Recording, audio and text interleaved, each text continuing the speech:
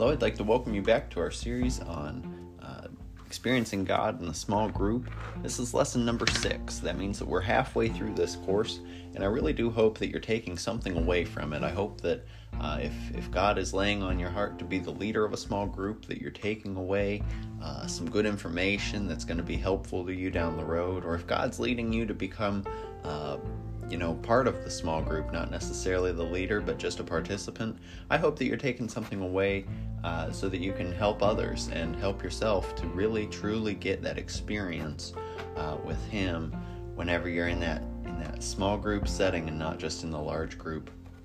Today we're going to be talking about the heart, and we talk a lot about the heart whenever we're talking about any kind of Christian material. We know that the Scripture has a lot to say about the heart. We know that, when it comes to spirituality, the heart is where it's at.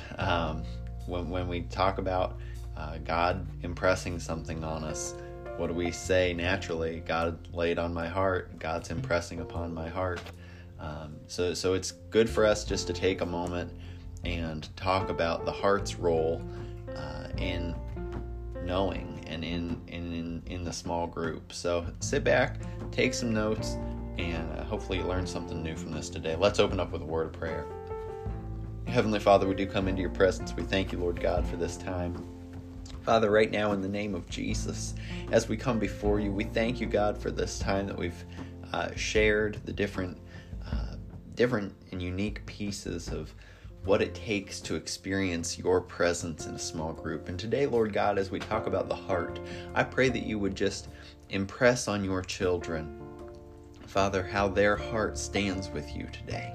Father, whether there's an impurity that needs to be purified by your refining fire, whether they just need to let go of something of the past, Father, I pray that as they hear this lesson, that you alone would begin to speak to them. Father, to just set them free of whatever it is that is holding them back. I pray, Lord God, a healing touch to their heart in the name of Jesus as they sit back and listen to what it is that you want to teach them today. Father, in the name of Jesus, we do thank you again for this time. To you be all glory. In His name, all God's children said, Amen. So, in talking about the heart, we have to understand the role of the heart whenever it comes to knowing, whenever it comes to the small group. What do we rely on our heart for? Well, in our physical body, our flesh relies on our heart for what? To keep us alive. And the spiritual is a lot the same. Without our pumping heart inside of our chest, our bodies would be a dead shell. We would be lifeless because the heart is a life center. It produces, or rather pushes, the blood out to our extremities so that we can utilize the fullness potential of our body. And so we have to do things in our flesh that take care of our hearts. We have to eat the right things. Some of us might have to take a medication. You have to get your exercise in. Some people have to go on a run in order to get their heart working hard enough, get it strong enough. Some people just need a light walk. Everybody has a different situation, but absolutely 100% of people have to do something that's good for their heart. Because if we're not caring for our heart, then the rest of our body suffers. And it's hand in hand with the heart as we speak of it spiritually. If we're not doing something to care for our heart, then the rest of the body spiritually will suffer. All right, so what is it then that we have to do with our hearts or do for our hearts in order to have a prosperous spiritual being? We have to surrender our heart to God. All right, that's the best exercise that you can give your spiritual heart is surrender. It's not easy. It's like, doing cardio exercise. It's not easy. It might burn. It might give you a little bit of discomfort. But at the end of it, there's a reward because you're healthier for it. And it helps increase the strength of your heart. Your heart now has more stamina because you are able to go through this endurance exercise. And so if we allow our heart, spiritually speaking, then to be surrendered unto God, then we have a new kind of cardio, I guess you would say, that gives us a new endurance, a new power, a new flame, a new zeal. All right, so we do our exercise of surrendering our hearts unto God and saying, you know what, Lord, I'm just giving it all to you. And we've talked about this before. It's the hardest thing to do is just to hand it over, because we have this means of being wired that says I have to be in control. But if God is in control, He can do something amazing with our hearts, our spiritual hearts. He can fill our hearts with knowledge, right? And so sometimes, and maybe you've been in this situation, sometimes you don't know what to do about whatever it is that's at hand, but suddenly you just know, and something quote unquote comes to mind, and you're like, yes, that will work. I perfectly realize that will work. And so you try it, and it does in fact work. And so now you look at it and you say, okay, what can I do? How did I come up with that? What can I do with this? If somebody says, how did you do that? How do I explain it? God can fill our hearts with knowledge. And some people want to put God in their theology box and say God can only fill our hearts with scriptural knowledge, with spiritual knowledge. But I truly believe that God will give you the knowledge to do whatever it is that you're facing that day. If you if you're working in the yard and you cannot figure out how you're going, maybe you got the mower stuck. You cannot figure out how you're going to get that mower out of that ditch. Just wait on it and think it through. Fill yourself with anointed reasoning, right? Ask the Lord, Father, come and reason with me, and wait for Him to fill your heart with knowledge. Because as you wait on Him, chances are something will come to you and you'll try it and it'll work. So God will fill your heart with knowledge. Now, in a more spiritual sense, when God fills your heart with knowledge, it can look like prophecy. It can look like reaching out to someone and saying, God gave me a word for you. I need you to receive this. It can look like you just flowing with revelation, all right? So when God fills the heart with knowledge, revelation, because that is knowledge from God, revelation knowledge will flow out of it, all right? When we allow our heart to be filled with knowledge from God, what does that mean we're actually allowing? That actually means that we are allowing our heart, our spiritual heart, to receive truth. Remember that we've talked about how the Word of God is truth. Jesus says, I am the way, the truth, and the life. And so we allow our hearts, through surrender, to be filled with truth.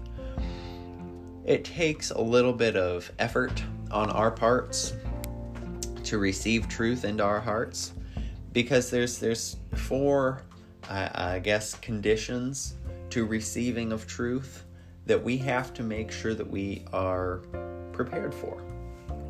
All right, so a heart that receives truth and is able to be filled with knowledge from God is humble. All right, having a humble heart, that means setting aside all of your pride, as hard as that can be sometimes. Setting aside envy, strife, ridiculous things that you don't want any part of.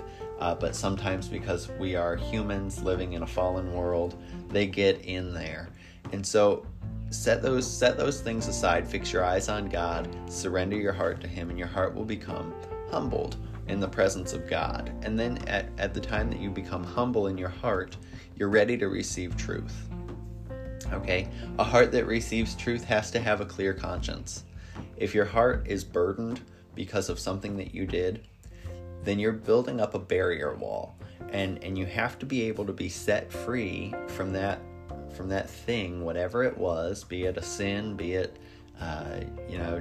just something that we would otherwise classify as just a wrongdoing, an unintentional mistake, but it bothers you because you didn't correct it. Whatever it is, you have to be able to break down that wall so that God can come and fill your heart. Now let me just give you a tip on this. You will not be able to single-handedly break down that wall, okay? In order to break down the wall and clear one's conscience in their heart, it takes Jesus.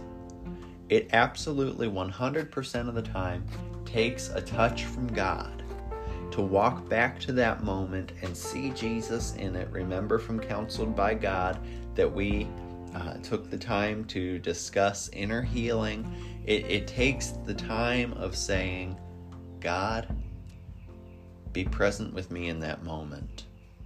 Show me your mercy. Show me your grace for that time. Okay? And so you go back with God and you ask Him to clear your conscience of that. And truly I believe that if you ask forgiveness, ask Him to clear your conscience of whatever that might have been, that He will hear you and that He will forgive you and clear your conscience. All right? Another aspect to a heart that receives truth cannot be full of condemnation. That is towards yourself and that is toward others.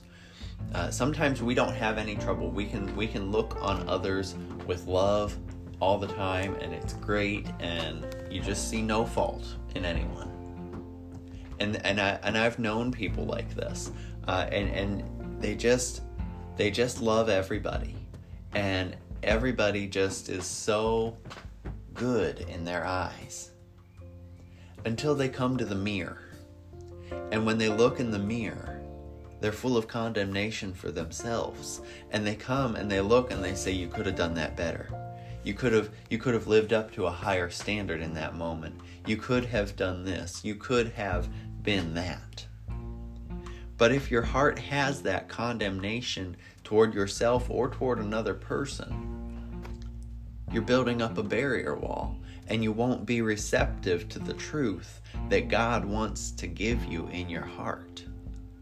Okay? And so again, take those moments, and if you are one of those people who is guilty of self-condemnation, when you look in the mirror, don't look with your own eyes. Look with the eyes of your Savior. And when you look in the mirror with the eyes of your Savior, then is when you need to look and say, He loved me with a cross. In that moment, when you realize that you are condemning yourself, and we have a tendency as human beings to condemn ourselves over the littlest things. But when you look and you see that condemnation, replace it. Replace it with the love of God. Remember that a thief hung on a cross right next to Jesus and said, remember me. That's all he said was, remember me. And Jesus, authoritatively, compassionately, driven by compassion, said, surely I tell you, this day you shall be with me in paradise. All right? If a thief condemned by men hung on a cross next to Jesus can be forgiven, how much more can Jesus forgive you? Always look through that lens. All right, and then finally, a heart that receives truth, and this one maybe might be a little bit obvious. A heart that receives truth is seeking truth. So you have a humility about you. You have a clear conscience. You've gotten rid of condemnation. What do you want? You want truth. You're hungry. You're in the Word. You're seeking God's face. You're coming to Him in prayer with a journal. You're writing out what He is showing you. You're listening for His voice. You are in it to win it. A heart that receives truth is seeking truth. And what does Matthew 7:7 teach us? It says, ask and it shall be given unto you. Seek and ye shall find. All right, so you're asking for truth, it shall be given unto you. You seek the truth, it shall be found. Knock and the door shall be open unto you. That's a good God. Somebody say amen. There are 3 things that we need to know that come from God speaking into our hearts. And for some of you, these 3 things are probably going to be like, oh, I should have seen that coming. But maybe you didn't, and that's okay. But listen, when we allow God to speak into our hearts, these 3 things are the fruit of the knowledge that is flowing from God alone into our hearts and then out of us. Wisdom, knowledge, and understanding. All right? What do we need to understand about these 3 terms? Wisdom, knowledge, and understanding, yes, they go hand in hand, but they're different. Okay? So wisdom is a spirit. You can ask God for wisdom. And God may give you the spirit of wisdom in the situation that you're in. And we take wisdom and we often define it as this, amplified version of knowledge. But it's not. Wisdom is a spirit, okay? A spirit of wisdom came upon Solomon. And we have to look at, when we ask for wisdom, we have to look for that spirit of wisdom that's going to fall on us when we ask for it. Knowledge is not so much a spirit, but a receiving. We receive knowledge, okay? A spirit of wisdom comes upon us. We receive knowledge into our hearts, and through anointed reasoning, we can move it into our minds in a way that glorifies God. But then understanding is perhaps the deepest point. Understanding takes the spirit of wisdom and the receiving of knowledge working together to, it's obvious, but to understand. Okay? And so understanding comes from wisdom and knowledge working together, and understanding is similar to knowledge, except it's more enlightened. Okay? So when we specifically see the term understanding whenever Paul addresses speaking in tongues. Okay? And so he urges us that we should pray with tongues, but that we should also pray with understanding. And it's important for us in any situation that when we are working in a supernatural level, working on a spiritual level, that we come to God in search of understanding. Because understanding in a way here is the knowing from God's perspective. Okay? And so we have this spirit of wisdom, and we have the knowledge that God has given us. And between the two coming together, we come to a place of understanding, and we suddenly are able to see, this is what God was saying. This is what God was showing me all along. All right? And these are the 3 things that come from God speaking into our hearts. Wisdom, knowledge, and understanding. The heart, remember, is so unique and really speaks a language of imagery. And I didn't really understand this for the longest time, and it's really become fresh to me probably in the last 1.5 to 2 years. But the fact that pictures are the language of the heart, I've come to a place now where I understand what that means, because when I look, and I'm doing it right now, as I sit in my office, I look at these pictures that are around me, and each picture that I look at brings back a memory, holds an emotion, makes me feel something, okay? So the heart has a language that is pictures. And because the pictorial language of the heart gives us emotions that we can run off of, then the heart instantly relates to dreams and visions, because dreams and visions tend to come in the form of pictures. All right? And then the Bible gives us a specific instruction regarding the heart, and that is that we should guard our hearts. That comes from Proverbs chapter 4 and verse 23. And I'm going to read that to you here in just a second once I get turned to it. Proverbs chapter 4, I'm going all around it. Proverbs chapter 4 and verse 23, I'll read it from the New International Version. And it says this. It says, above all else. I want that to be the part that you really hold on to. Proverbs 4:23. Above all else, guard your heart, for everything you do flows from it. That's really a powerful passage of Scripture, because it really speaks to the fact that no matter what we are doing, no matter where we're at in life, everything that we do, every action is born of the heart. And so we have to be cautious. We have to be, proactive in knowing that when we are acting, we are immediately reflecting what's going on within us.